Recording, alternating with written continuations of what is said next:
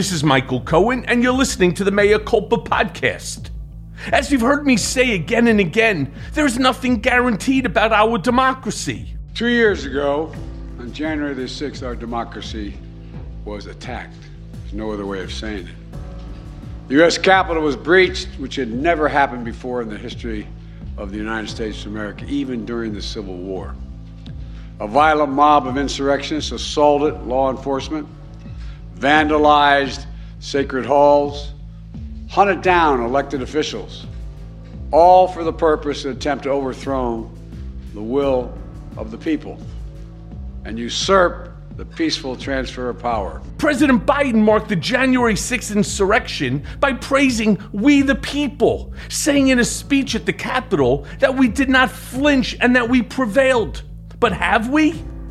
The Presidential Citizens Medal of Honor, given for exemplary service to the country and fellow citizens, was bestowed upon some of the heroes of January 6th. The president addressed those brave men and women, the nation, and the families of the fallen with humor, with kindness and compassion, projecting the kind of leadership that all Americans can be proud of, that all Americans should be proud of, no matter who you are or how you vote or how you believe. Joe Biden is the right man for this moment in history. So, folks, these people and the people representing those who couldn't be here because they gave their lives for this is incredibly consequential.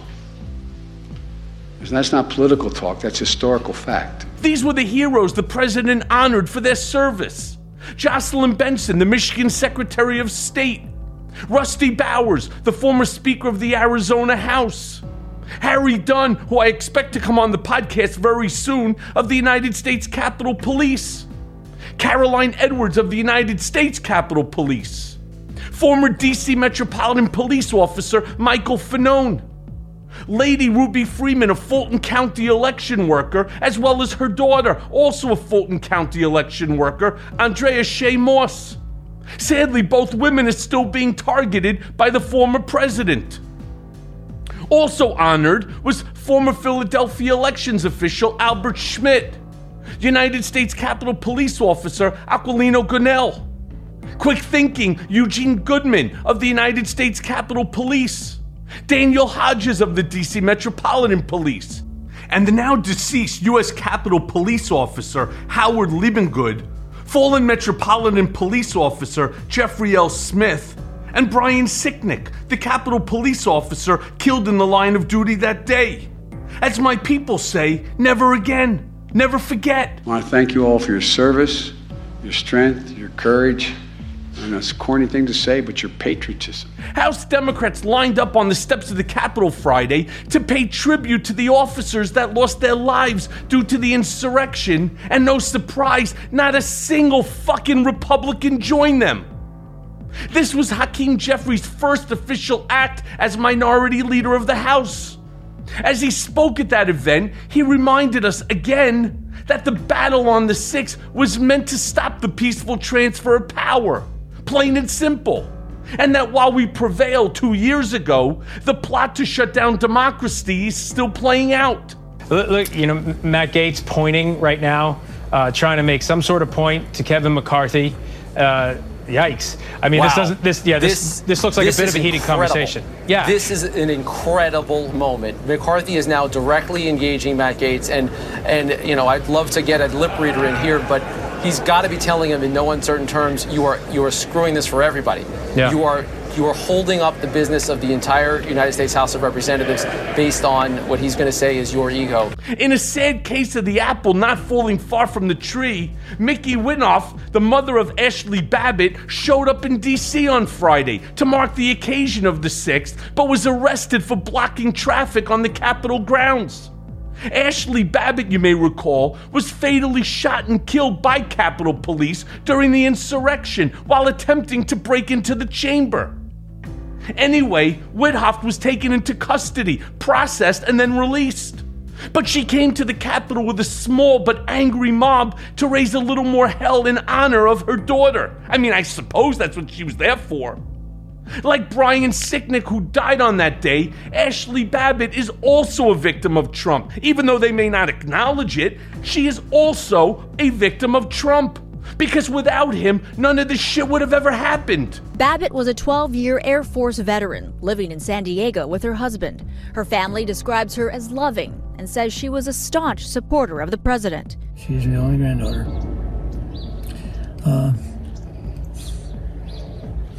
I'm sorry. Her grandfather says Babbitt attended every Trump rally she could. Excellent patriot, an avid Donald Trump fan. She served time in the military. She's passionate about everything, particularly Donald Trump for some reason. The U.S. Capitol Police officer who shot Babbitt is now on leave pending an investigation. However, Babbitt's family has recently filed a multi-million-dollar lawsuit against Capitol Police for what they believe was Ashley's wrongful death. These are the same folks who are all for open carry and stand your ground. So why are they surprised when someone gets killed while breaking and entering? I mean, in all fairness, my heart goes out to them. But these are the same misguided people who tried to overthrow the government. I mean, I'm just saying. The ongoing repercussions of the insurrection caused by the MAGA Republicans and all of those who supported them is what Jeffries, what Biden, and every other Democrat with a platform should be talking about all day, every day, until we prevail in the 2024 elections.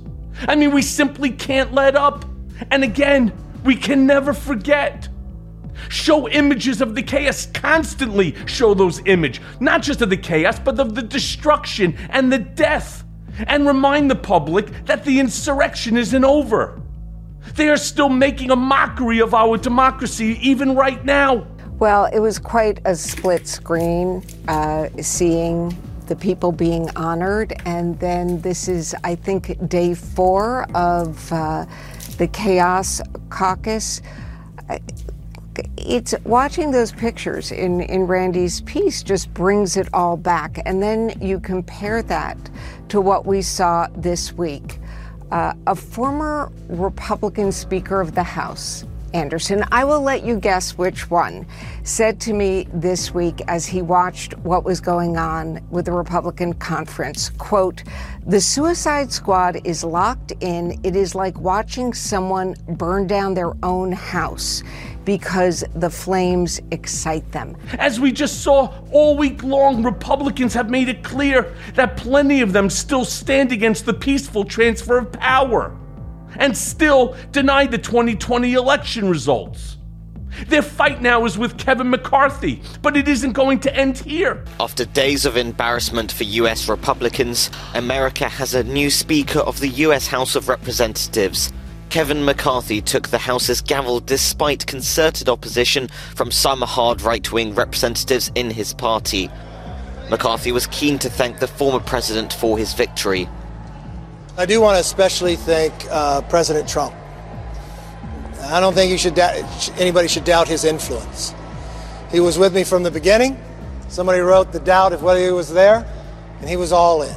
McCarthy told the press that he, and I quote, felt good after his first 13 or 14 losses, and minced around like cock on the walk through the whole damn thing. Okay, finally, on the 15th try, he made it. I mean, fake it till you make it. McCarthy's had to give the MAGA Matt Gaetz faction of his party immense power. Power that they will use to hold the House hostage. I mean, nay, the whole fucking country. Republicans did still manage to narrowly, as we have been observing this week, flip the House by the thinnest of margins, which is why we are now in our current predicament. The most extreme portion of the GOP conference are the key leverage point within that party. They control the party's fate. And in order to win, Kevin McCarthy has spent the week giving them everything they want. Now, I'm not sure which of the pundits said it, but there are some folks that don't want concessions. They just want power. They like holding hostages, feet to the fire, not for their constituents, but for the sheer pleasure of it. Kevin McCarthy walks off the floor. No, he's talking. He walks up the floor, rather. Matt Gaetz, he needed him to vote yes, not present. He's trying to convince him. He appears to be trying to convince Matt Gaetz to vote yes and not present.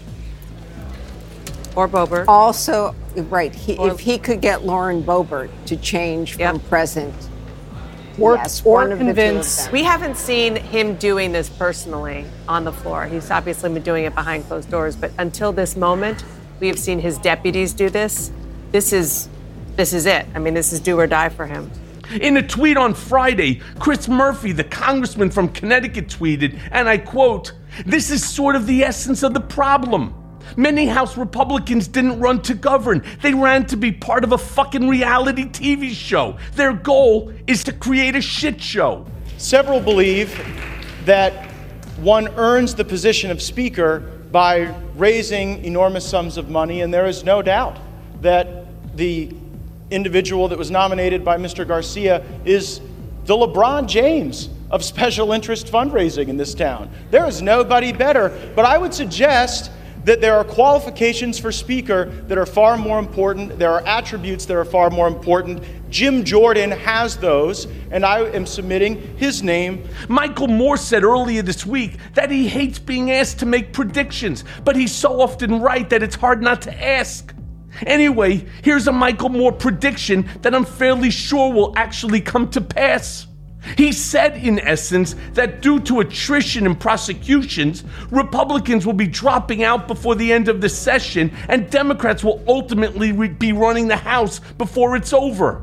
Let's not forget that a lot of what's going on at the House involves Republican congressional members who voted not to certify the election, and many others who also sought pardons because they were that concerned with their conduct. It's going to be extremely important for the rule of law and for accountability that Jack Smith and his team hold to account not just the foot soldiers, not just the leaders in the White House, but congressional people who were complicit with what happened on January 6th. So here's an accountability watch. According to Bloomberg, attorneys working for Jack Smith's special counsel investigating Trump are poring over interviews and transcripts handed over to them by the January 6th committee. The committee wrapped up its probe just before the new session of Congress got underway, but there is speculation that it could be just a matter of weeks now before indictments come down in Trump land. And I don't believe the Department of Justice, or now Jack Smith, special counsel, who's been appointed to head up the criminal investigations into Donald Trump, I don't believe they're prepared to give our democracy away to Donald Trump or his ilk. I don't. So am I skeptical? Yes. Has justice taken far too long to come? Yes.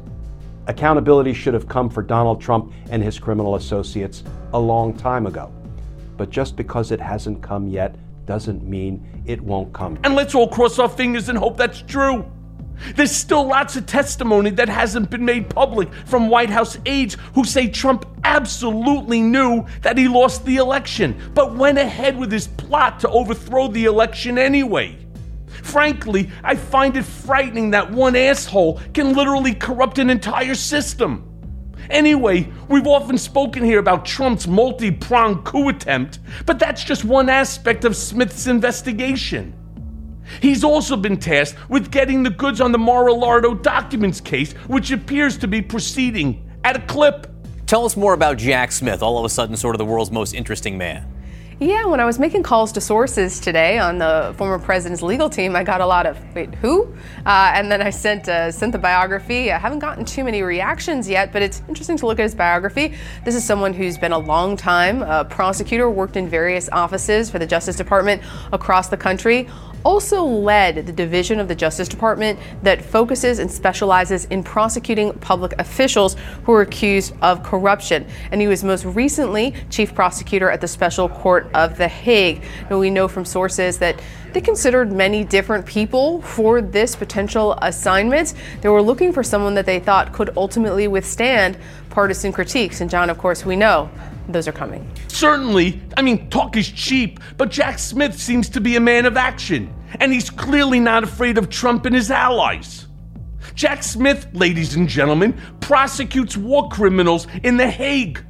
Donald Trump should be a piece of cake. I say should because with Trump you never fucking know. But things are moving in the right direction. And I can only say, thank God and finally. But in reality, Biden has somehow spent 2 years scoring one political win after another and bucking historical trends while Republicans just eat each other alive. Joe Biden might secretly be a political mastermind who's just pretending to be old and confused. He's basically President Doubtfire. And while Republicans were dithering around in the White House, deciding just how badly they're gonna fuck themselves, the president has decided to take on the border crisis all by himself. Confronting the mounting pressure at the southern border. On Thursday, the Biden administration announced a far-reaching crackdown on people who seek refuge at the border with Mexico. They are expected to dramatically expand restrictions on asylum, all in an effort to discourage migrants from crossing into the United States. Now, these actions alone that I'm going to announce today aren't going to fix our entire immigration system, but they can help us a good deal in better managing what is a difficult challenge.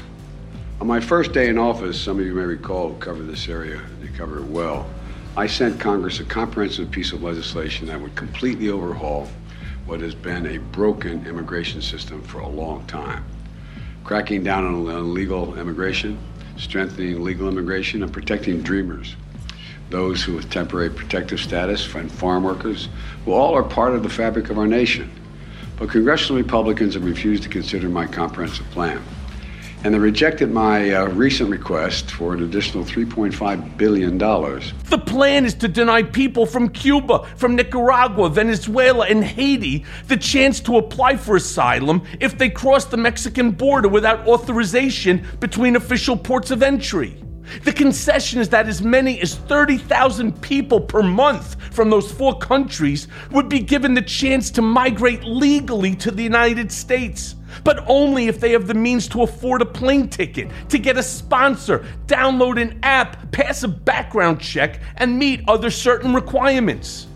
The president will be in El Paso on Sunday, and he's expected to announce new funding to help communities deal with the effects of the massive migration increase. It's about all the president can do on his own right now, and we just have to say, at least he's trying. Republicans refuse to take up the issue in any substantive way because they'd have to give up blaming Democrats if immigration was actually fixed. But it's a problem with no end in sight. Friends, it has been a problem for 5 fucking decades already. I mean, you'd have to fix the whole world if you want to keep people in their home countries and not seeking asylum in ours. We should be grateful for what we've got, and good luck and Godspeed to those without. God bless America, land that I love.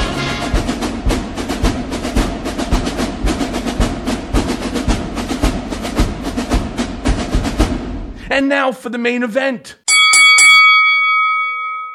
We have a really special guest on the show this week. The legendary actor, comedian, director, and producer. The one and only, a guy who I've just looked up to my whole life, Henry Winkler.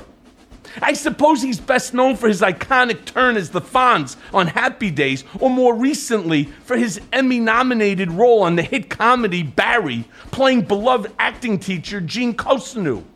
And before that, he was a staple on Arrested Development. Hank Zipzer and Winkler even appeared as himself on BoJack Horseman. I mean, all told, Winkler's accolades include a Primetime Emmy, 2 Daytime Emmys, 2 Golden Globe Awards, and a Critics' Choice Award. I mean, seriously, not bad. Not bad for the fact that he's just a Yale School of Drama graduate and his acting career literally spans 6 decades. He has performed in just about every genre, in both dramatic and comedic roles, in film, television, and as well on stage. Though one might say he is the quintessential character actor, he's done several pictures with his buddy Adam Sandler, including Little Nicky and Don't Mess with the Zohan, and he's continued to collaborate with his Happy Days cohort, Ron Howard. And all of this is just the tip of the iceberg in his vast career. Journalist Michael Schneider said recently that the rumors are true.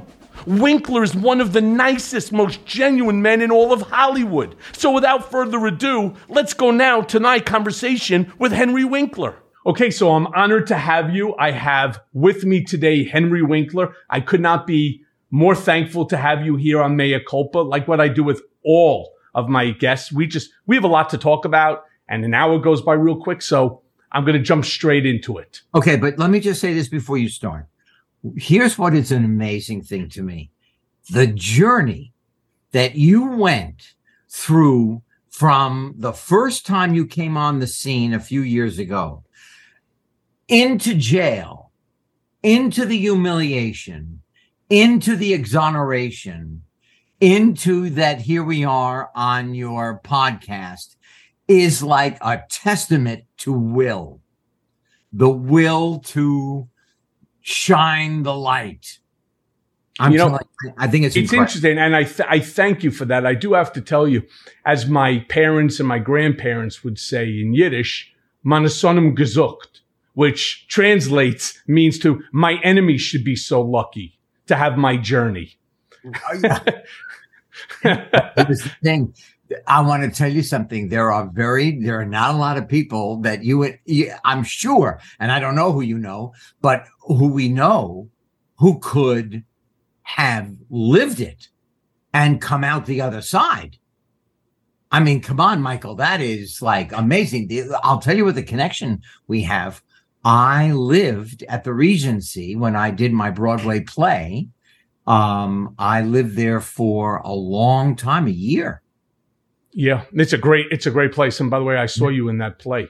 But more importantly, yes. I've obviously, like everybody else, we followed your career all the way going back to the early 70s, yes. Right? Which is a testament to you. But I do want to congratulate you on your hit show, Barry. I mean, your character he's brilliantly funny. And at the same time, he's sort of this, he's poignant and sad, right? But that's real life, don't you think? Oh my God.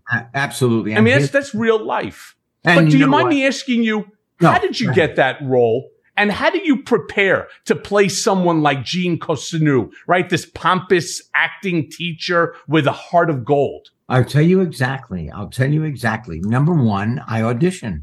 I auditioned for Bill Hader twice. I auditioned for Alec Berg once. Both men are just brilliant at what they do. If it's not on the page, it ain't on the stage. And these guys and their friends wrote some unbelievable stuff for Gene Cousineau. So that's number one.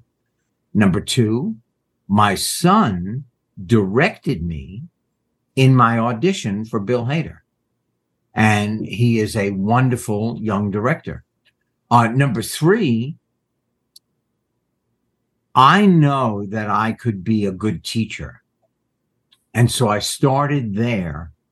And then you add on the conditions of this egocentric, crazy person who has compassion but very little talent. I know several people that's like, speaking of people who we both, speaking of people who we actually both know, I used to be friendly with Scott Baio for many, many years. In fact, I'm the dope who got Scott involved with Trump. Wow.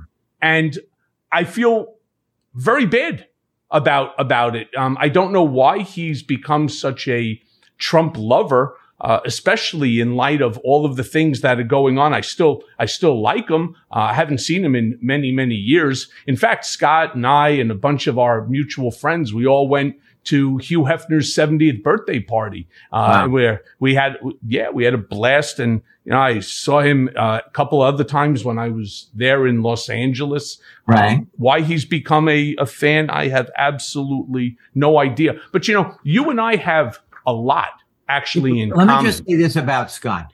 Scott, when Ron Howard decided he was going to leave Happy Days to become a director, Scott Baio took the plate, stepped up, and hit a home run. So he is a member of my family, even though we absolutely do not agree on his politics or my politics. I mean, it's like like another planet, but he's a member of our family, and I love him. Yeah, and we used to have great times. Great I mean, guy. he is funny. He's great. And I feel bad. The same thing was with my relationship with John Voight. I was very friendly with John Voight. And at the end of the day, it's hard for me to imagine that he, as well as Scott, that they just jumped into this cult of Trump and they just don't see, the damage that's being caused, every single day by this Mandarin Mussolini. I read once that there is a completely different heat signature on the conservative brain and the liberal brain.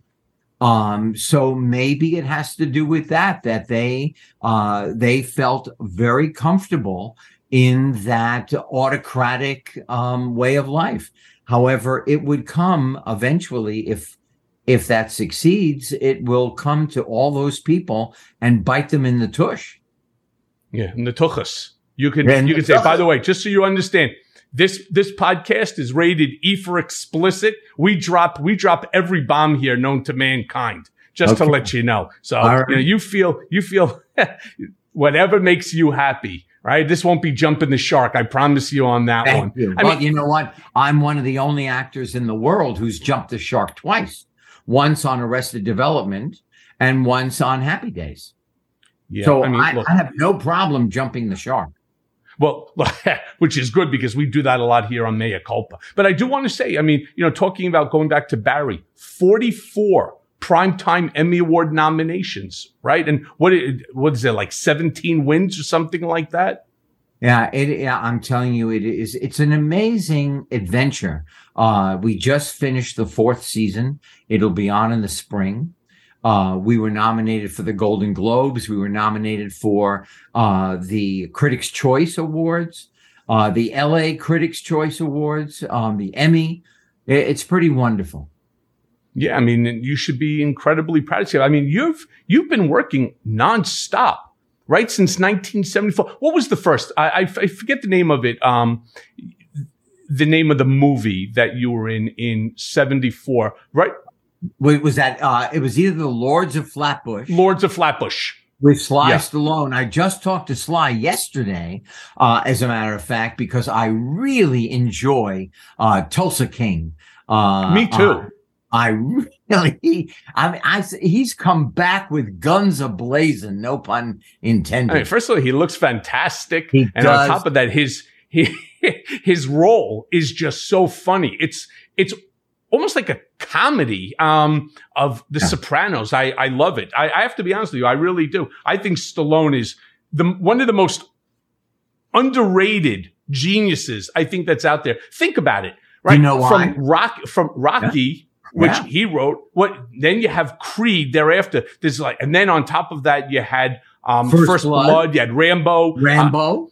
This guy has created some of the most iconic and memorable movies that are out there. When I first met him on the Lords of Flatbush, we went to his apartment, his first wife, Sasha, and this gigantic master bull, whatever it was, mastiff. Massive mastiff, and it drooled. You had to wear flippers to walk into his apartment, but he would paint the windows black because he didn't want to be influenced by whether it was day or night, because he is such a tremendous, prolific writer. Winter mornings are brutal, so here's my tip for tackling the day in comfort. Grab new Tommy John loungewear and take cozy wherever you go. When you start the year in Tommy John, you're that much more comfortable, so you can do everything better.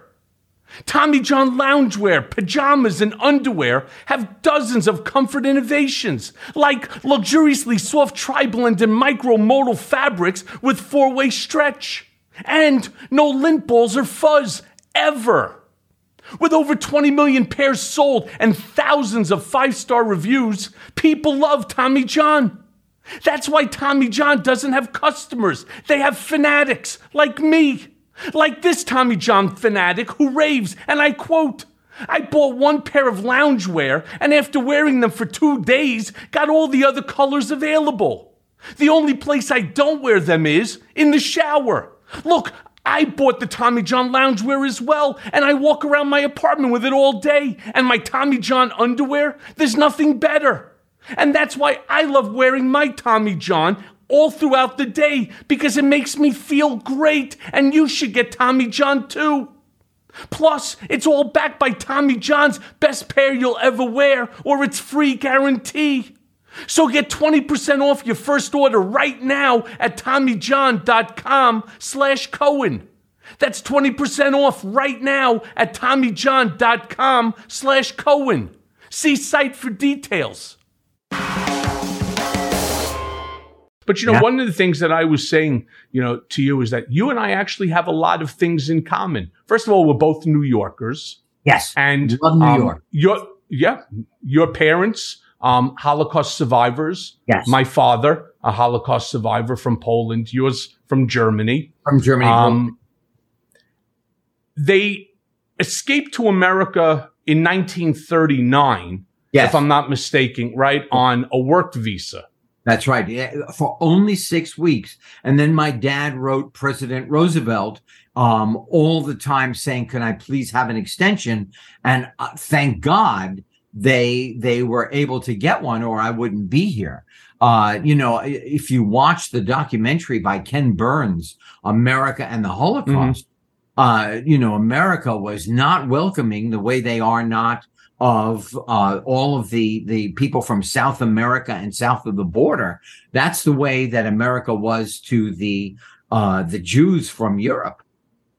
Right. Unfortunately, my father didn't have it as easy as that. He was part of the Uberkinder, and ultimately, they were freed from an internment camp somehow. He was from the area called Bochnia, which is in Poland, right outside of Krakow. But then your family became members of Habonim congregation in New York City. Did you grow up Orthodox? They were founding members.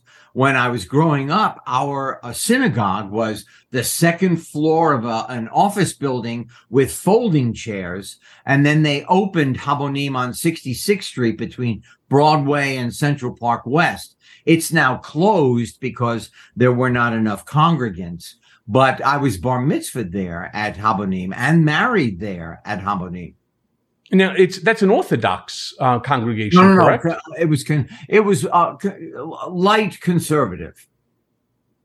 Interesting, because I actually grew up Orthodox, with the yarmulke and tzitzit. Oh yeah, I mean, people are like, "Get the heck out of here!" And like, no, it's true. I did. I went to Hillel in the Five Towns in Lawrence. I know. Tell me if I know those ladies from the Five Towns, beautiful girls from Emerson College. A lot of girls from the Five Towns, Lawrence and all those places. That's where I grew up, in Lawrence. Yeah. So if you would tell us, how has your heritage affected your life and your work? Because you've done some incredible things. And, many actors become typecast and so on. You actually didn't. You play multiple different roles, and some are funny, some are tough. Here it is. The honest truth is, I was almost typecast. I thought I could beat the system, but there is no beating that system. People would say, wow, he's great, he's funny, but hey, he was the Fonz. And it's sheer will. It is tenacity, which I know you understand, that got me. That's why I started writing the children's books, because I couldn't get hired as a writer. So I thought, this will be a time filler. So I met Lynn Oliver. We wrote 39 novels from a kid who thought, I can't write one book. And then all of a sudden, the acting started again, and I Arrested Development and Parks and Rec, and I just had a great time. And then Barry, wow. Yeah. I mean, Barry is fantastic, but it's not just Barry. I mean, you know, one of my favorite movies is actually Waterboy. I mean, your role as Coach Klein, it's so funny, right? you. I mean, it really is. It's just very, very funny. Now, But you Michael- don't have a Roy Orbison tattoo, do you? I do not, because I would scream like a 9-year-old girl. But if I saw a needle coming at me that was vibrating, I would just pass out. But here's the thing. I got to work with all these amazing people. Gary Marshall, a genius. Genius. Adam Sandler, a genius. Mhm. Wes Craven, a genius. Michael Schur from Parks and Rec, brilliant and all that he has created. And then Mitch Hurwitz from Arrested Development. I'm telling you, you knew you were in the presence of greatness. But then you also moved on, if I'm not mistaken, to producing and directing, right? How did that switch? Because, you know, a lot of people do it now, but they didn't do it back when you were doing it.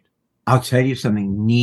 Mother is the necessity of creativity is need. I was sitting in my office at Paramount. I was not being hired. And my lawyer, Skip Brittenham III, said, I think I'm going to start a company for you. I said, I can't do that. I failed every subject in school. He said, you'll learn. And MacGyver was the first show I ever sold. Wow. I loved MacGyver too. I mean, it's just a brilliant show. And again, you know, I'm in awe because your career spans so many different aspects of the industry. You know what? I'm telling you, I did not want to be a flash in the pan. I did not want to just do one, thank you, ma'am, and you're done. I just stayed at it with my will. Producing was, I thought, a time filler. Writing, a time filler. And they became part of my professional life. And you and I have that in common as well. This podcast was started while I was on home confinement out of necessity. I needed to keep my brain active. I needed to do something while I was here in my home. And, you know, I don't think you've read the second book yet, which both my books are New York Times bestseller. Disloyal was #1 and Revenge was #8. Revenge is an interesting book because you'll really get a full understanding of the charges that were brought against me, which aren't true. And yet I had no choice because of the power of government and the DOJ. In fact, the book, which is titled Revenge, How Donald Trump Weaponized the United States Department of Justice Against His Critics. It is the playbook that everyone has to read in order to understand how a democracy becomes an autocracy.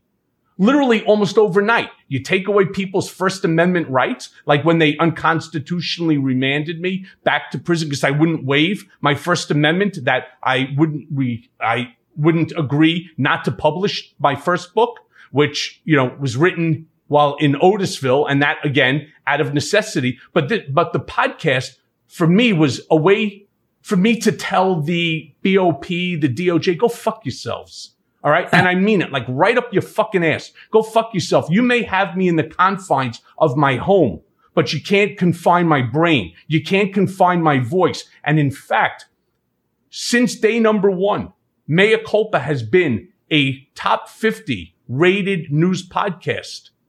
With now, we have over 67 million downloads. Okay, but let me ask you a question. How do you feel? I mean, really, how do you feel aside from the anger that it created in you, the need it created in you? Are you not just filled with pride that you were able to take all of that and make this wonderfulness? I think I would need to spend a little more time with you, but the answer is sadly no. This journey is All right, I'm going to interrupt you for a minute, Michael. I understand that.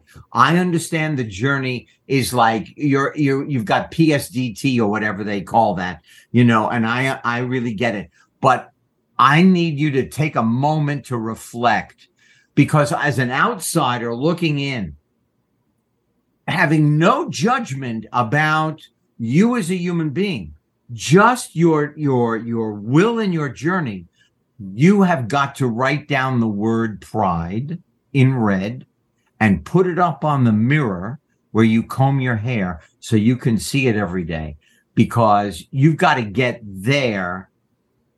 You've got to get there eventually. I am not joking. You clearly don't know my wife then, because the second I would put a sticky up on a mirror is as fast as that thing would come down. I understand. I understand. I'm pretty sure you understand exactly where I'm going with that. I really do. No, there is no sticky on my mirror. No stickies on mine either.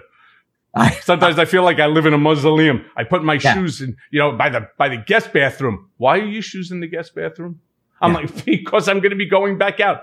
I'm putting them in the closet where they belong. I'm like, all right, hon, I'm only 56 years old. I'm gonna let me do exactly what you say. So we are.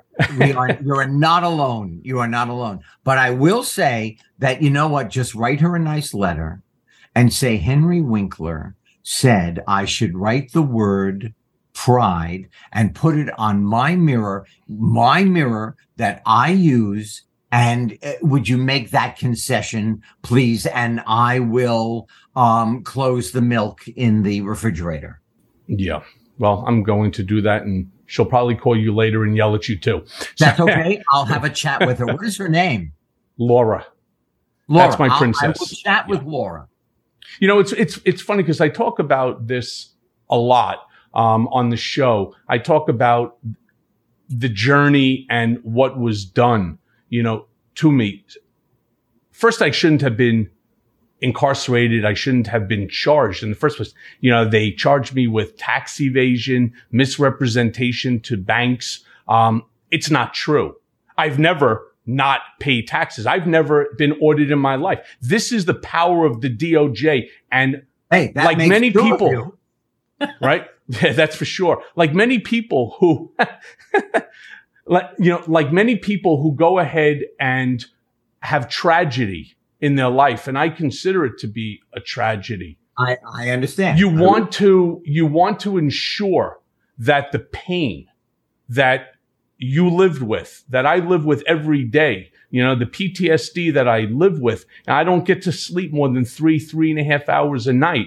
I was never a good sleeper, but I'm constantly woken up by living in my own head. And I live in my own head, not just when I'm awake, but when I'm asleep. And it's very painful, very, very painful. But one of the things that I talk about is I will not, to the extent that I'm capable, I will not allow this to happen to anyone else. And that's why I become an advocate of prison reform, of justice reform. And I will go after the DOJ. People tell me, you're so stupid. Step aside. Let somebody else, enjoy the fight. No, it doesn't work that way. You know what? I understand that. But look, that is the good that came out of this dreck, of this ugliness. That is the good that you are now using your life for. I have to say, I applaud that. I really do. Well, thank you. And I do obviously take that with, not a grain of salt. I take that as, something very, very significant to me. I do want to say that, what's that? You know what just hit me? When I did the Stephen Colbert show, that was the time that people said, oh, Henry Winkler should play Michael Cohen in the movie. And then he asked me to play you right then and there. I watched it. I was not very good, but I'm just remembering that, oh my God, here I am talking to you, and I was imitating you on a talk show. Stephen Colbert is very funny. I love his show. So look, Mea Culpa is a political show. So I hope that you don't mind if we talk a little bit more about politics and so on, especially the parallels that we're seeing right now between America today and Nazi Germany, because I consider them to be real. Oh, you know what? Let me tell you right now, Michael. I have said for a long time, friends have said, "What are you talking about?" I feel the brown shirts breathing on my neck. Yeah. I have felt it for a while. It is stunning to me. Just take it for a minute. What have I done? I have lived my dream. I have had this wonderful career. I've made people laugh. I've met those people who told me, I made you laugh. You made me laugh. You made my grandma laugh. You made my brother laugh. And because I'm Jewish, there's some kind of demon, that, like, oh, you're different. Yeah. It's crazy. Yeah, and it is crazy. And then the worst part is, there are a lot of folks out there that feel that since Trump is out of office, that we can all just take a breath and we can all relax. But then again, take Germany in the 30s. The problem didn't go away there either. Do you think that America is in the same boat now? You know what? I think that America has, I look at it this way. I'm going to New Orleans. I'm going to do the Comic-Con there for the first time in 3 years.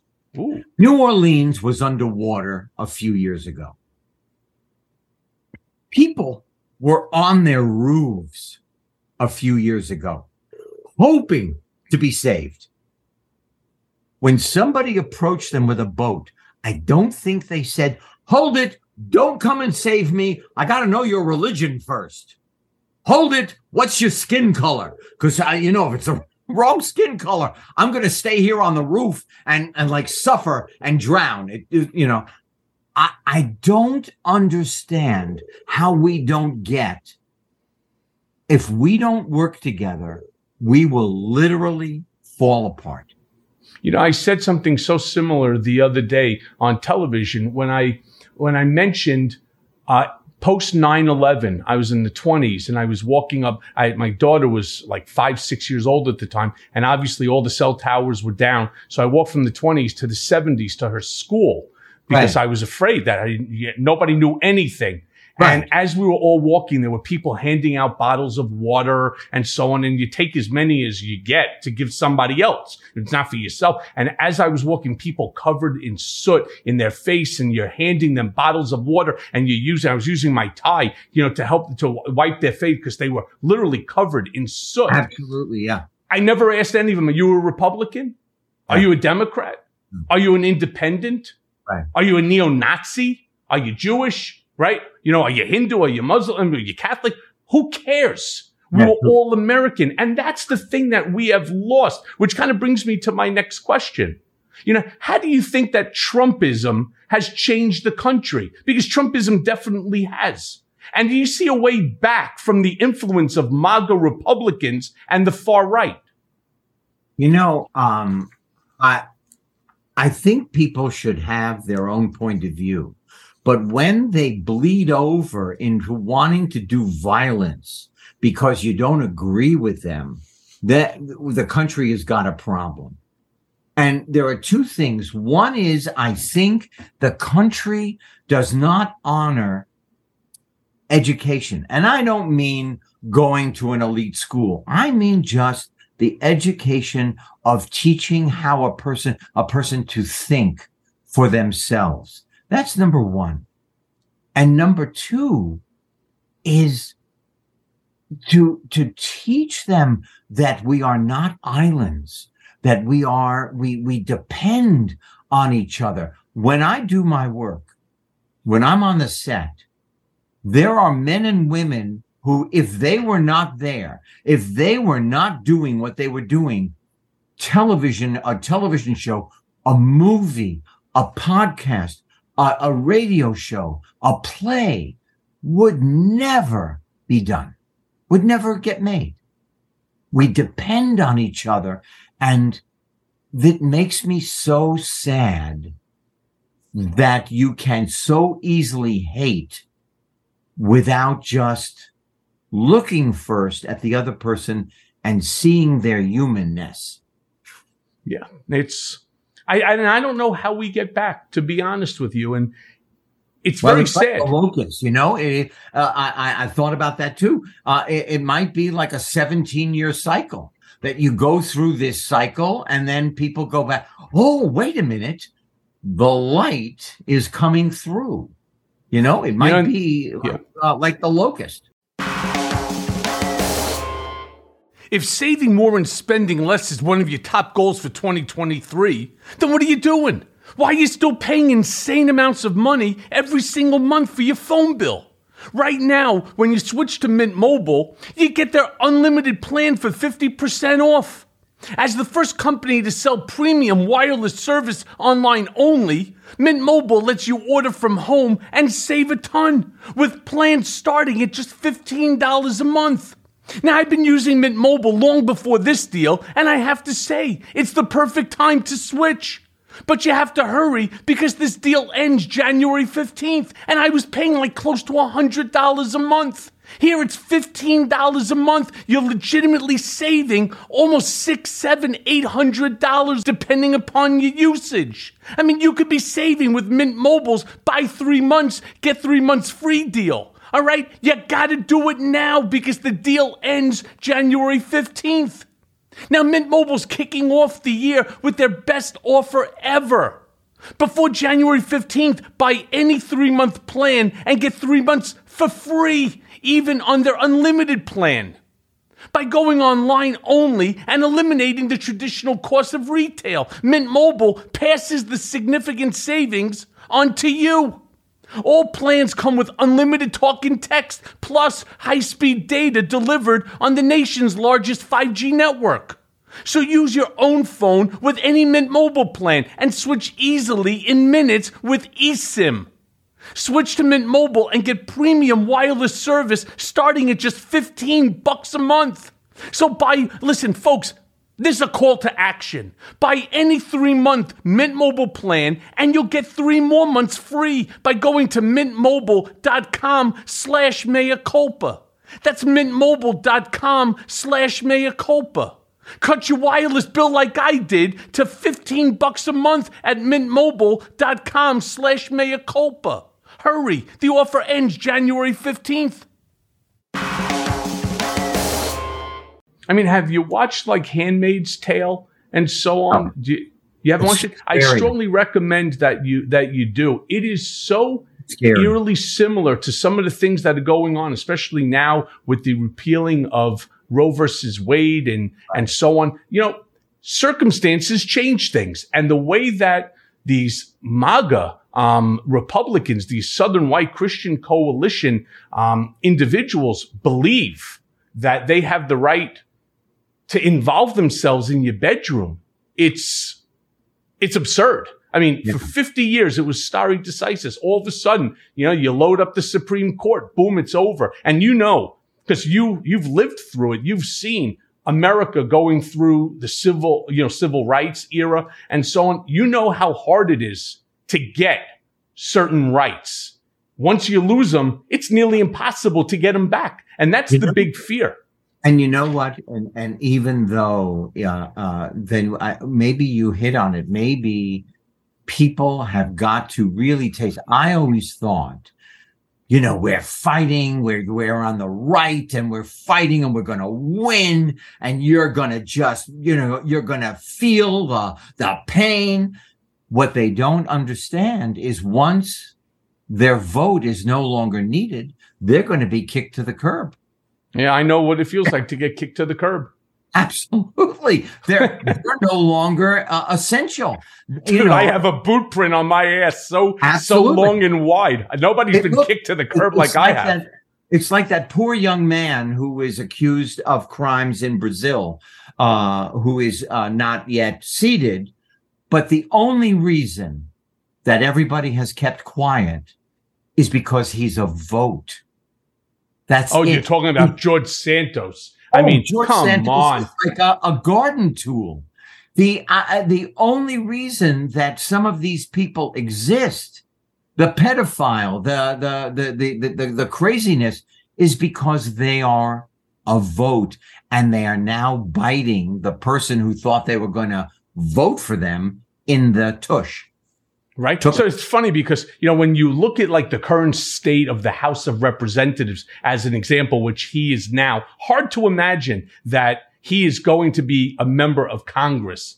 Do you view it as political theater, right? Or the demolition of our democracy, or maybe something in between? Because my understanding is he was sitting and he was lurking around Matt Gaetz, who's a creepy scumbag himself. And Matt Gaetz even told him to fuck off, get away from me. You're breathing on top of me. I don't know who you are. So he introduced himself as Henry Winkler. He said, hey, I'm the Fonz.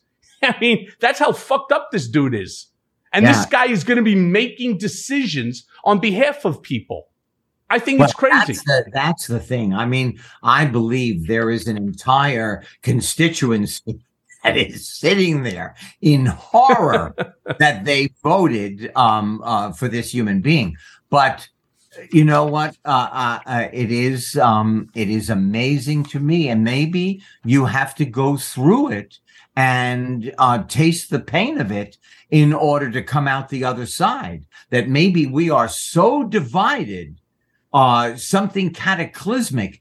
I did a show called Sightings once with the story of all things paranormal. Produced it with Ann Daniel for Fox. And we had futurists on. And they said there is going to be a cataclysmic natural event that will cause the Mississippi River to become 8 times the size. Beach property is going to start at Phoenix, and Hollywood will be in Denver. And I think that is the only thing that is going to wake us up. Some cataclysmic event that will force us to need each other. Okay, but Henry, let's be serious about this. Every year, you mentioned Louisiana. That was Katrina. Then we had Sandy. Then we had Irma. Then we had, you name it, right? How many? Every single year, at least one, if not 2 or more, we have these massive, of course. And yet, the alt-right, that far-right group, refused to acknowledge climate change. Right. I mean, we have only one Earth to live on. Forget about, everybody's fighting now, you're taking your Lipitor, your Crestor, you're taking, all your medications so that, you live longer. Everybody wants to live longer. And yet, right, listen, why not? Right? But at the end of the day, I have grandchildren, Michael. I want to see them get older. They are the cutest. I'm sure they are.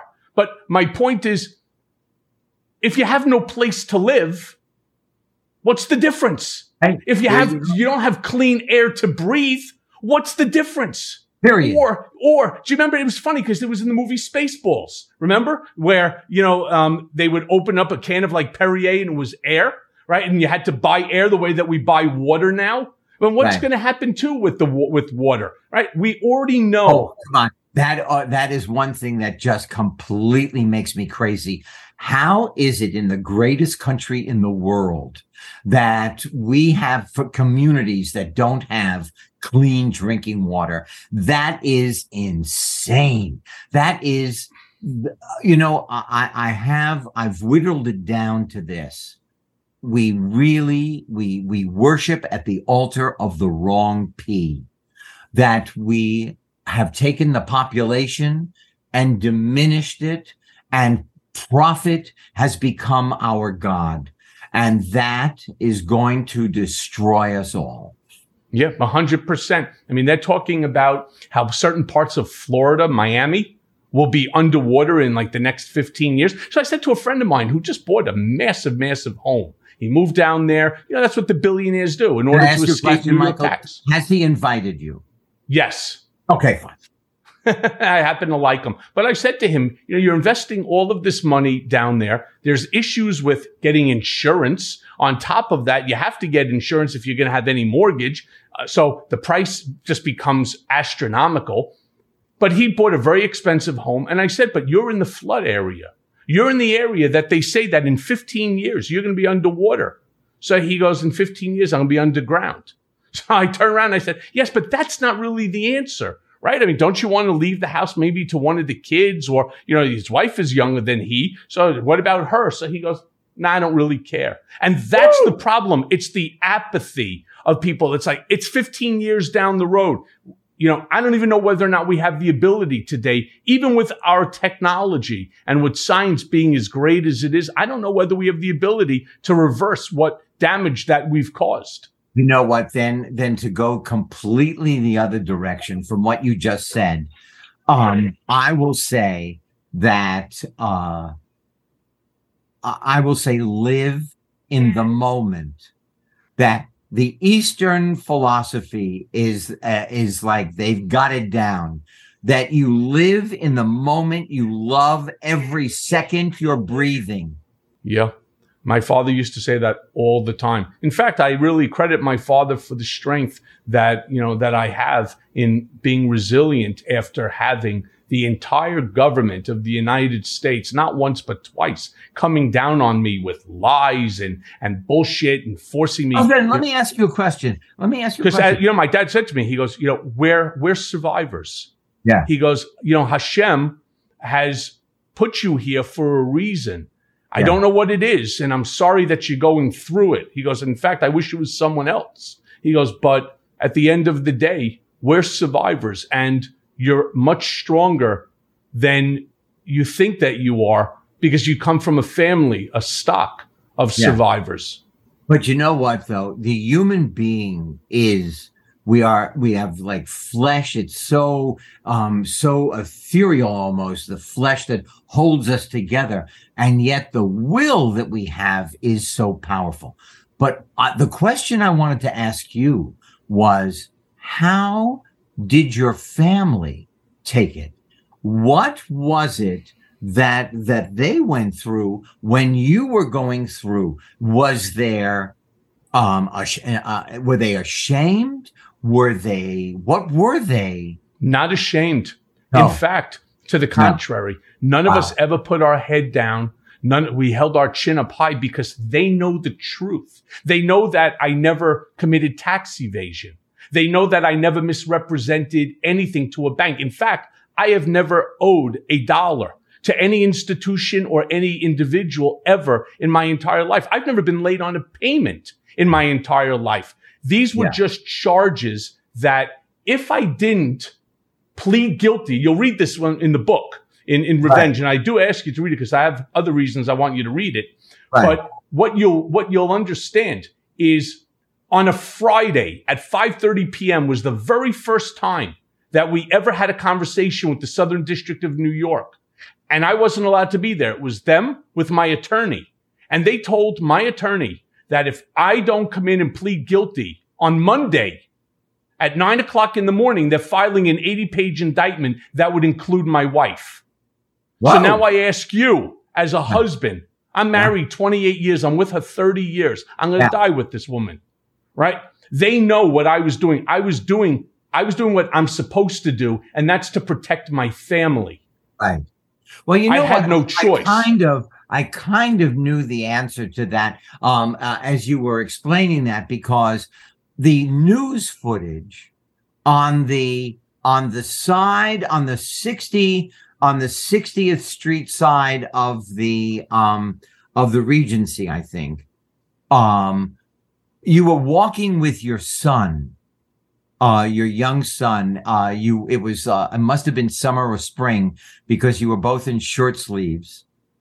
And he was completely committed to you in that walk. He was right with you, and it was as clear as a bell on television. Yeah, well, good. I'm glad, but I do have to say it's not easy on the family, and that's part of what has shredded my soul. And every day I fight to put a smile on my face for them. More so even than for myself. But look, I also understand that you traveled to Israel recently to shoot what many have called a raunchy comedy series, and that you actually loved it. I'm so proud of you, right? So if you would, Tell my audience a little bit about the show and what you experienced there. I've never been to Israel, and I'm dying to go. How did you find the culture there? And is it very different than our culture here? It is completely different. So number one, I was never going to go to Israel. I was convinced if I stepped 1 foot on terra firma Israel, a war would break out. I felt the same way. Yeah. Oh my God. I felt exactly the same, which is why I haven't gone. Yeah. I've been invited on missions and, all expenses. Me too. Now, excuse me. Hi, this is my puppy. Can you see my puppy? I do. Okay. Hello. This is Sadie. Hi, Sadie. So I'm invited to do this TV show. 3 young people. 2 directors, a man and a woman. They're not married. They're just, and the writer producer met in school. Their first job. I'm pretty good with first timers. I must admit, I have a good time. I said, no. The government calls and says, we're going to show you Israel. I'm telling you, in 10 seconds, I went from no to, okay, so when do I get on the plane? We flew to Israel. It is glorious. The Arabs, the Jews, the Jaffa, Tel Aviv, Jerusalem, the Sea of Galilee. I got stuck in the Dead Sea. My wife floated like an otter. My foot got stuck all the way to China. I couldn't get out. I start screaming. The water has so much salt that it burned the back of my throat. Now I'm yelling and screeching. I had a great time. So the show is very simple. A young woman engaged to be married in Brooklyn, a very, very Orthodox family. I play the dad. Caroline Aaron from Mrs. Maisel plays my wife, the mom. She takes off. She leaves. The plans. We're in the middle of planning a wedding. Her fiance. And takes off to the wilds of Israel. And that's the first year of the series, the first episodes. What's it called? Hanshi. Say it again? Yes, no one can pronounce it. Hanshi, which is the name of the girl in the show. And you have to have the ha in it. You can't say Hanshi. You got to go Hanshi, and then you get a sore throat.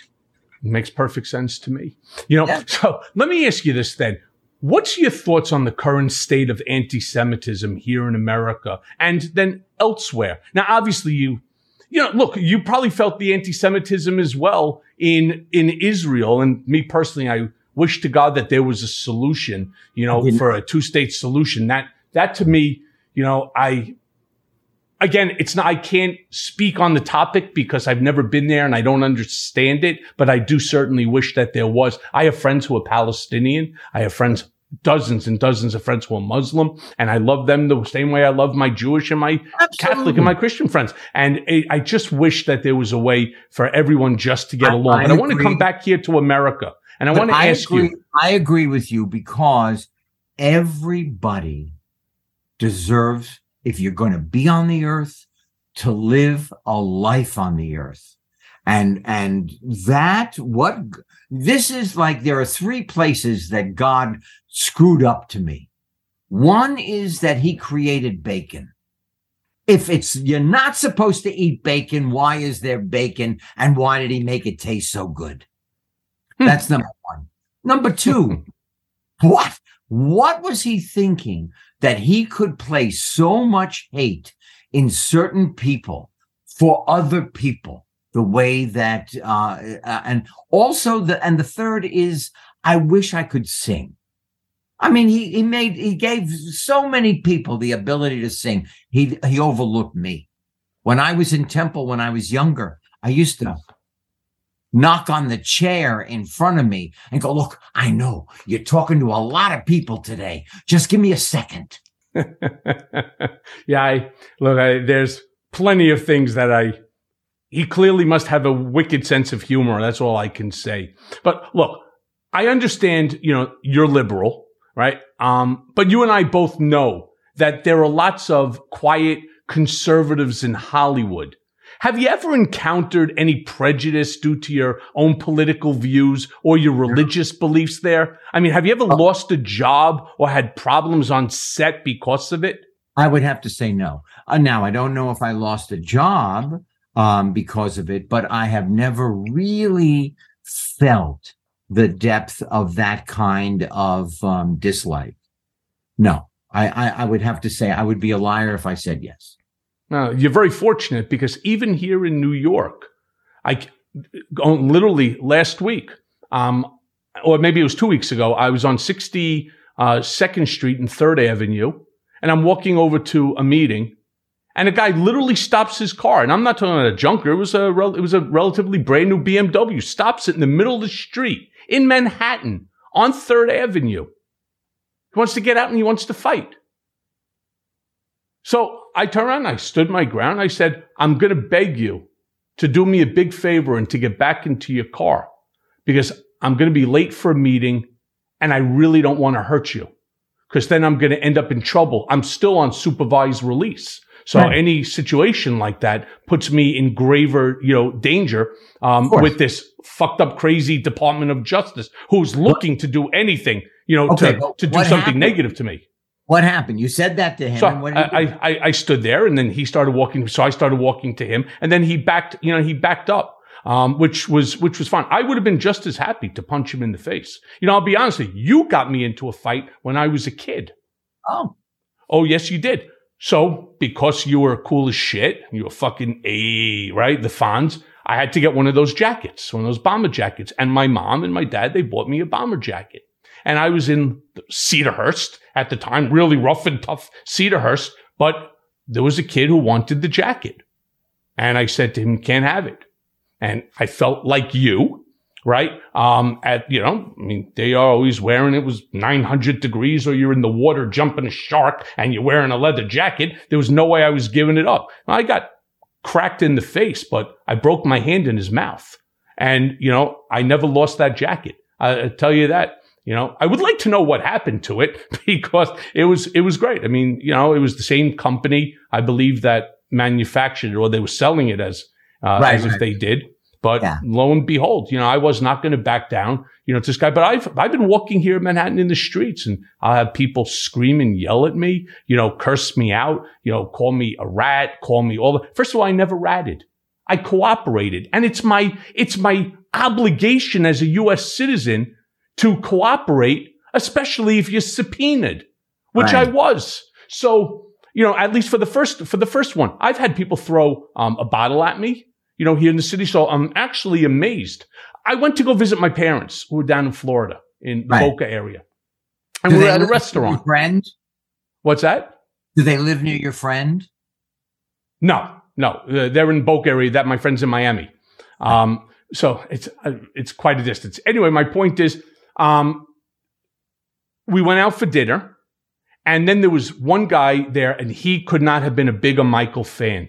And of course I thanked them for support and for their kind words because it does mean a lot to me. And then there was another guy who came in right afterwards who hated me.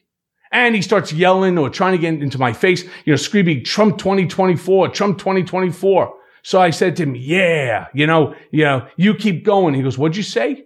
So I stood up and I said to him, yeah. And my parents, please don't, they've seen enough of me, with my fighting over the years. Just leave it alone, walk away and so on. Well, I made him so uncomfortable that he actually switched his table. You just keep staring at the guy on. And I was hoping he was going to come to the table. I actually did. My mom was like, Michael, please, we come here all the time. It's one of our favorite restaurants. And I was like, oh, I'm sorry, Ma. But, I just couldn't let it go. So I am actually ecstatic, for you that you haven't experienced. Michael, since the beginning, since I started being the Fonz, doing the Fonz on ABC. People have treated me with such warmth. I'm stopped by phenomenal policemen who say, "Hey, where are you going? Get in," and they take me in their squad car. I've had I've had that happen to me too, but my hands were behind my back in cuffs and shackles. No, but this was lovely. I've had so many incredible interactions all over the world because of the character of the Fonz. I must say, I am so thankful. Well, actually, I mean, the Fonz was a lovable character. I mean, my all-time favorite one, by the way, just so you know, was the one where Richie's getting bounced around up and down by a lumberjack who's got to be at least 6'6". You're what? You're about 5'6", right? I mean, I got to ask you this question. So, right, 5'6", at the time, I bet you were about $145 wet, right? How is it? I'm always curious. Now, I love the fact that they take a guy who's 5'6", 145, and you're like the toughest guy in the neighborhood, which I admire. And the fact that you were able to play the role, right, was to me amazing. How did that come about? I've always It is point of view. It is all point of view. I am not tough. I am not any longer 145 pounds, but I'm still 5'6". But, I just imagined everybody I wanted to be that I wasn't, and I got to do it. And when I changed my voice, it just came out of me like a river. Wow. It's called being a great actor. We've got a very different kind of sponsor for this episode, The Jordan Harbinger Show, a podcast you should definitely check out since you're a fan of high-quality, fascinating podcasts hosted by interesting people.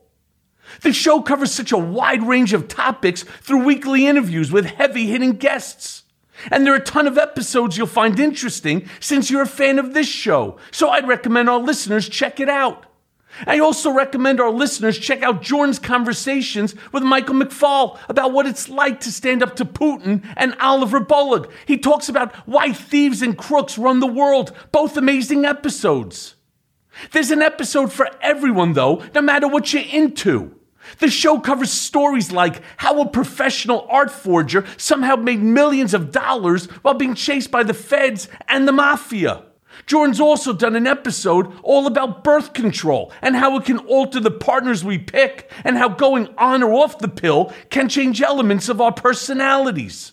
The podcast covers a lot, but one constant is his ability to pull useful pieces of advice from his guests. I promise you'll find something useful that you can apply to your own life, whether it's an actionable routine change that boosts your productivity or just a slight mindset tweak that changes how you see the world. We really enjoy the show, and we think you will as well. There's just so much here, so check out jordanharbinger.com/start for some episode recommendations, or search for The Jordan Harbinger Show. That's HARB as in boy, IN as in Nancy, GER on Apple Podcasts, Spotify, or wherever you listen to podcasts. So then let me ask you this question. How, in your opinion, can the entertainment industry positively influence the current political landscape? Or do you think that there's even a place in Hollywood for political beliefs? Me personally, I think sometimes when they're doing these shows, like the Oscars, I don't like the fact that everybody gets up and it becomes a political shit show. Because I'm sure that some folks feel like we should judge actors and the like by their talents and storytelling and not by their political views. I got to stop you, because that is another thing that just makes me so angry. I'm an American. I'm a man. I'm an actor by profession.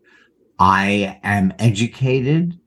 I have a point of view about the life that goes on in my country. What, because I'm an actor, doesn't make that any more, how is that less than somebody else's point of view, who is a candlestick maker, a plumber, a butcher, a doctor? When they say stay in your lane, that makes me insane.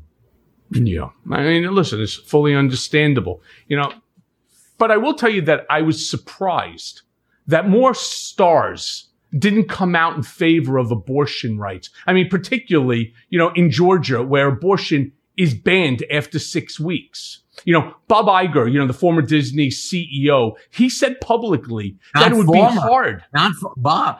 Oh, that's right. That's right. He's now, that's right. He's back. That's right. Let the other guy go.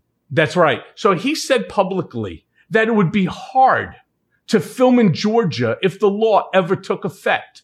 But last I checked, the ban is still on and they're still filming in Georgia. Now, I don't hold Bob Iger responsible for this. I understand there are tax breaks and incentives and so on, and the set's already built. But you have any ideas on how consumers can push Hollywood a little bit to put their money where their mouths are? Because in all fairness, athletes, celebrities, actors, film stars, they have a voice that is so necessary in order to sort of fill the masses. You know what it is? I'll tell you what it is. You use your voice in your vote.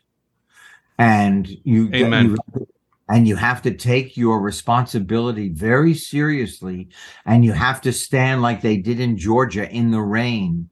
And you have to stand there for hours.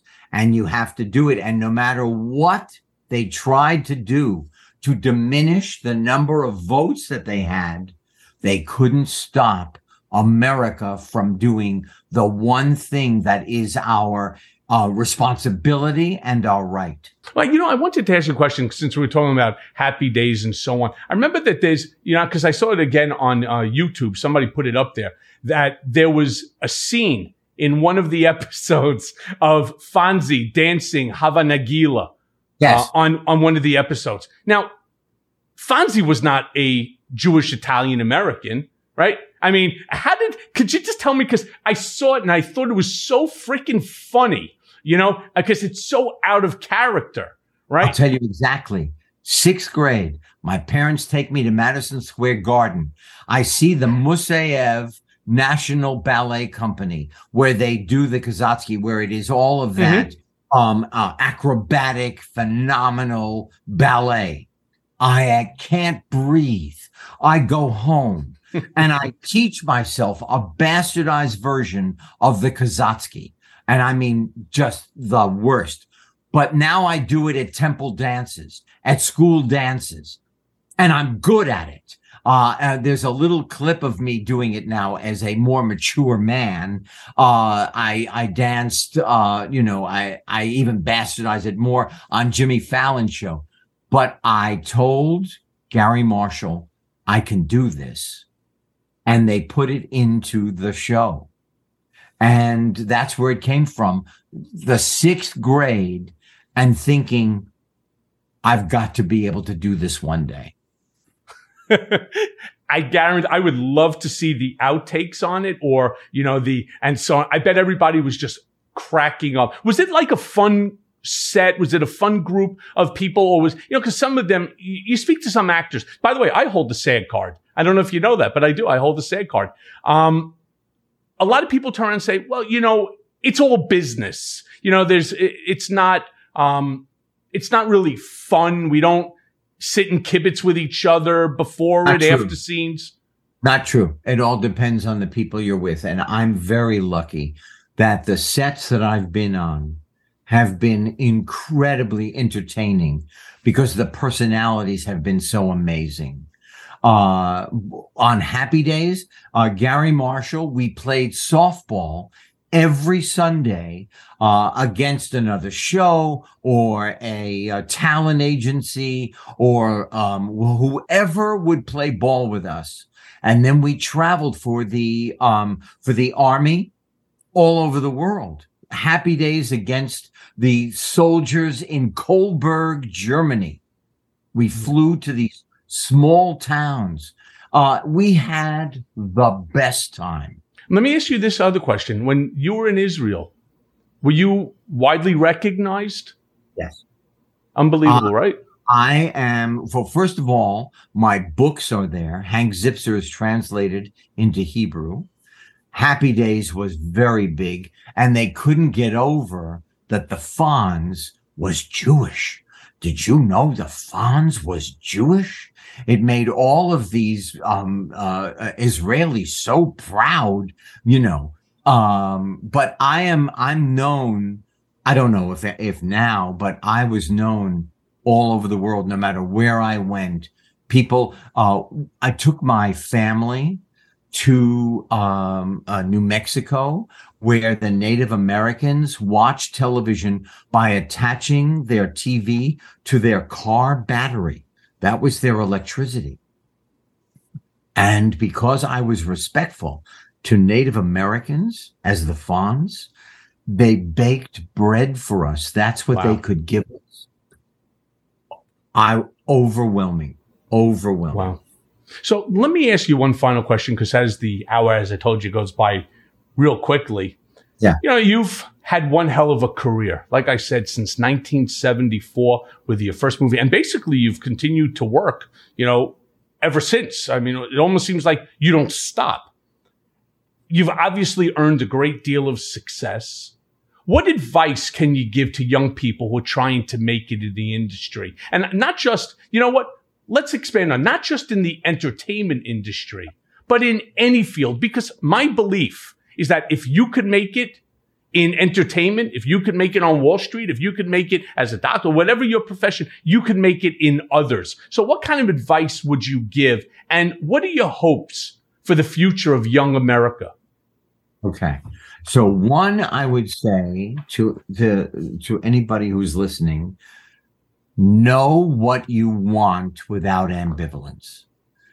It doesn't matter what that might be. Whatever it is, you decide, I know from my center, this is what I want. And then you go for it. You know, I was a negative thinker. And I would be walking to my dream and a negative thought, I can't come into my head. I read an amazing sentence. Don't put a period on the end of a negative thought, because it will just grow. A negative thought comes into your mind. You say, I'm sorry, out loud. I've got no time for you now. Replace it with a positive. And all of a sudden, you continue walking to your dream. Train yourself in what your life is going to be, so that you can walk through any door the second it creaks open even an inch. Preparation, will, and gratitude that we are on the earth. Your gratitude will give you an outlook that will make everything seem wonderful. No truer words. So, Henry, let me thank you so much for joining me and my great, listeners Michael. as we start. I really, truly appreciate it. I appreciate you in so many different ways. You're, inspirational. Your kindness, your experience, your wisdom. I can only just say thank you, and hope to see you soon. You know what? Me too. And tell Mrs. C that you're Mrs. C. Huh? You didn't even think about that one, Mrs. Cunningham? Yeah. Well, but Mrs. Tell your wife that you are able to put up a Post-it on the mirror for and make a deal with her for only 6 months. Deal. I will do that, and I will send a photo. Pride, I will send you a photo. Yes, and put pride in red, and you start understanding what it is you've accomplished, not just what you're going through. Well, again, I thank you, and I look forward to I really do. I look forward to seeing you soon. Me too. Give my best to your family.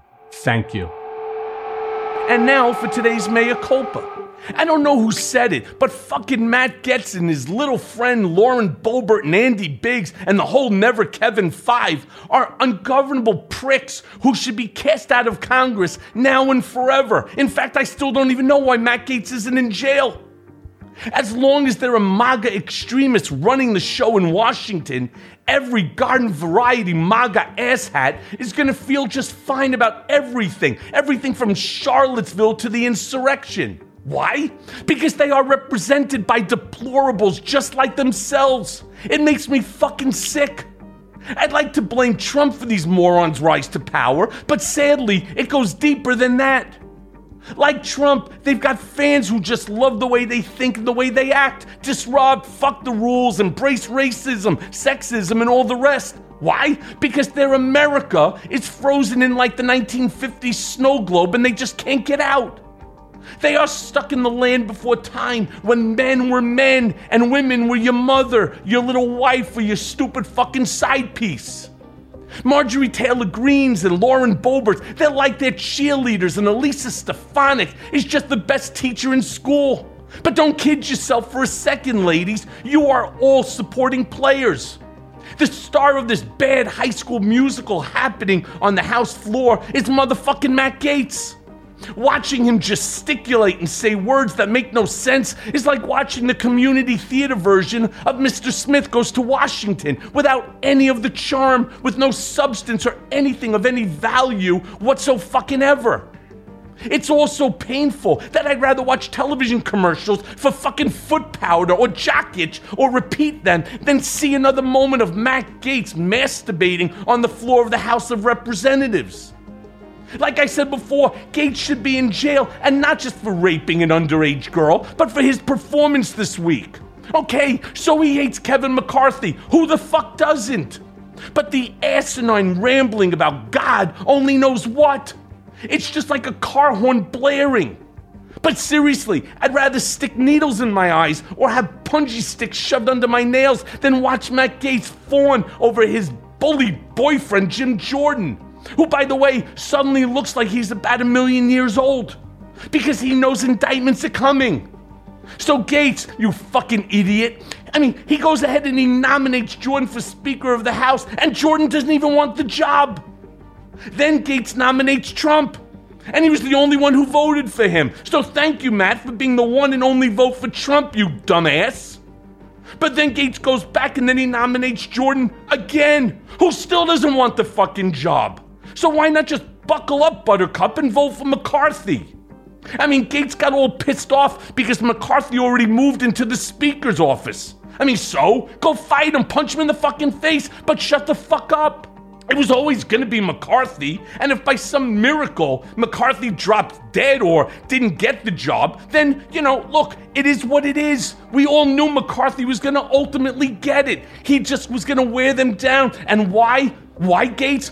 Listen, it's because he already had 90% and you and your little gang were just interfering. So the terrible truth is, none of it mattered. It was just showboating, a clusterfuck for clusterfuck's sake. Bullshit, time-wasting antics that as the world watched burns our nation's credibility to the ground. So fuck you, Matt Gaetz, and all the other insurrectionists that are still in the House today. That's Marjorie Taylor Greene, Boebert, Biggs, Jordan, of course, Louis the Jerkoff Gohmert, Perry, Gosar, and then the new kid, Eli Crane. That little jerk was on Steve Bannon's fucking podcast crowing about how the MAGAs are owning the Dems now that he's in Congress. What? Shut the fuck up. And now, don't get me started about that fat little jerk-off George Santos who flashed the far-right finger sign like he's some fucking gang member when he was voting for the Speaker of the House of Representatives of the United States of America. Who the fuck does that? Who? They do. These assholes holding the People's House hostage are a gang. And if they're stuck in the 50s, I'd like to go back to the Old West and shoot them all. And most importantly, as always, thanks for listening. Mea Culpa is brought to you by Audio Up, Midas Touch, and LSJ Media. Written by Jimmy Jelinek and Paula Killen. Our editor and managing producer is Lisa Orkin. Our executive producers are Jared Gustad, Jimmy Jelinek, and myself, Michael Cohen, along with Phil Alberstadt. It may be a new day politically, but nowadays the landscape is more confusing than ever. Donald Trump may have lost the battle for the presidency, but in many ways, Trumpism is still winning the war on the state and local level. Mea Culpa is here to help guide you through the wilderness and keep you informed. And let's face it, we all want Trump, Rudy, and the rest of these seditious traitors to see justice. And folks, I promise you, it's coming. So stay tuned as I guide you through the twists and turns of the criminal process that will ultimately see them behind bars. Mea Culpa, nothing but the truth.